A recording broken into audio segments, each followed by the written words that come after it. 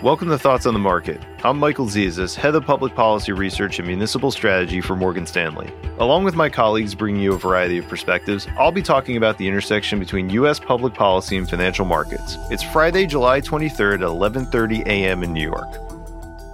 You might have started hearing in the news about the debt ceiling and about how if Congress doesn't raise it by the end of the month, that the government will run out of money. This obviously sounds concerning if you're an investor, and it can be, but here's 3 reasons we're not concerned, at least not yet.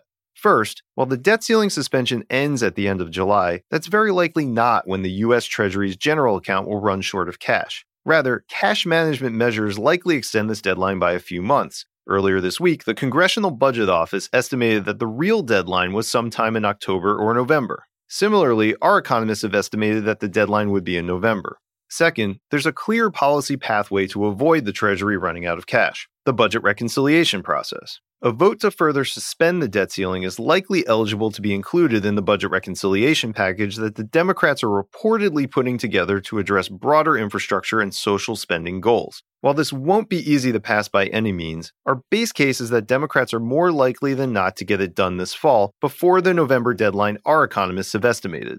Third, even if the negotiations on the debt ceiling get tough, that doesn't mean market volatility will follow. Research by our interest rate strategy team shows that the Treasury markets become desensitized to these debt ceiling deadlines over time. In 2011 and 2013, such deadlines increased volatility, but since then market reactions have been muted as investors have learned that these events tend to seem more dramatic than impactful. And given our earlier point about the viable policy path to avoiding a debt ceiling problem, our base case is that bond markets won't become volatile in anticipation of a debt ceiling failure unless we get very close to a deadline with some clear signs that Congress is gridlocked. So the takeaway is this: be vigilant, but it's far too early to worry or to adjust your portfolio on concerns about the debt ceiling, as scary as the headlines might seem.